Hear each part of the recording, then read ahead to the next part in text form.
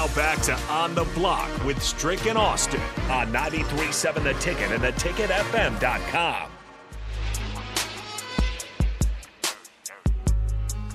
Wrapping up On the Block here on your Monday. Austin Norman joined by Jay Foreman. Jay, how you doing, my man? I'm doing all right, man. How you doing? Cannot complain at all. Okay, so you tweeted this morning, bringing straight heat to Old School today. Do we need to go get like a fire extinguisher or something? I don't think so. It's nothing bad. I just think that, people are going to ask, about the spring game. Obviously, as I was driving in, the Aaron Rodgers deal finally became to fruition. I wonder how long that really actually took. And then, so that'll kind of, derail it a little bit, but not really. And, as far as the NFL news, look, we got the draft coming up Thursday, so, you can't go without it. But obviously with the spring game kind of being officially the first kind of big step, big notch in the Matt Rule era here at Nebraska, obviously the first of many. All eyes were on the team on Saturday. I mean, you can learn little things, but not too much. But, the takeaways that you can kind of take away, I guess what might be hot takes, but not necessarily. We have one more pair of Stars tickets to give away here real quick. The trivia question for those is this: just one set of 4 tickets to tonight's game, 7:05 puck drop. How many times was Willis McGahee a Pro Bowler? That's the question. So first person in with the correct answer, the number of times Willis McGahee was an NFL Pro Bowler, you get 4 tickets to tonight's Stars game. We'll pause 10 seconds for station ID, finish out on the block after this. It's home for sports talk on the FM dial. Also online at theticketfm.com. On the internet. KNTK FM Firth, 93.7 The Ticket. So you mentioned the first impression, Jay, of the Matt Rule era at Nebraska in front of 66,000 some people. We just got done talking with Brian Munson. He said this is the most positive trajectory Nebraska's been on, and he said at least in the last 10 years. I feel like, Mike Riley, I think he, obviously 500. I mean, look, people would be ecstatic if Scott Frost was 500.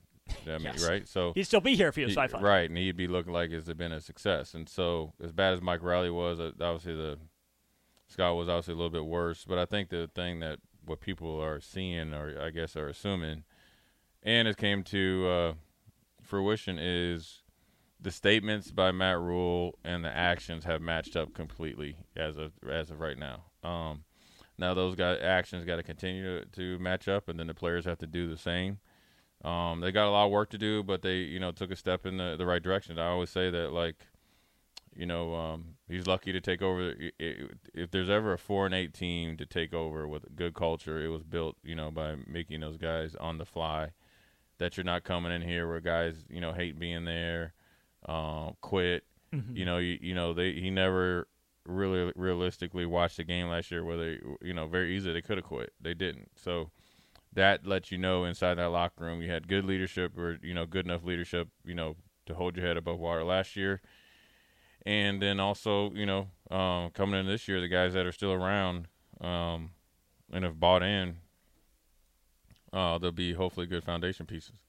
I'll save most of the thoughts for you and Kenny coming up on Old School, but if you look at the offense, defense, special teams, who had the best day, who had the worst day, who had the middle-of-the-road day? Oh. I guess you would say the offense with Jeff Sims, and then they were up to, 21-0, so you'd say they did well. I would say special teams, just because you didn't really see much, and then you had was a fumble on the kickoff, a couple missed field goals in there. Couple missed field goals, so they probably had the worst day. But it's kind of like you're getting guys in. They made the first field goal from pretty far, so it was good. And defense was probably middle of the road, but I think they showed some good stuff as well, especially the young guys. Yeah, a lot of young guys. The 2 outside rush. I mean, Cam Linhart did not look out of place. I was wondering who he was, just because he was like, he didn't play like a freshman. And so that's good right there, and that's also good. Previous staff and this new staff kind of got him to come back under the fold. So give credit to Mike Dawson and Shenander to had him in the back pocket. He decommitted. Matt Rule and those guys were good enough to get him to come back. So. There's a lot of positives, and I'm sure they're looking at the tape and obviously having some hard meetings with players and getting down to that favorite number, 85. East Husker Hall of Famer Jay Foreman, Coach Kenny Wilhite, also in the building. Big thanks to Rico for filling in, Brian Munson for joining us on the block. Jay and Kenny bring old school your way next. Stay tuned right here, 93.7 The Ticket, theticketfm.com.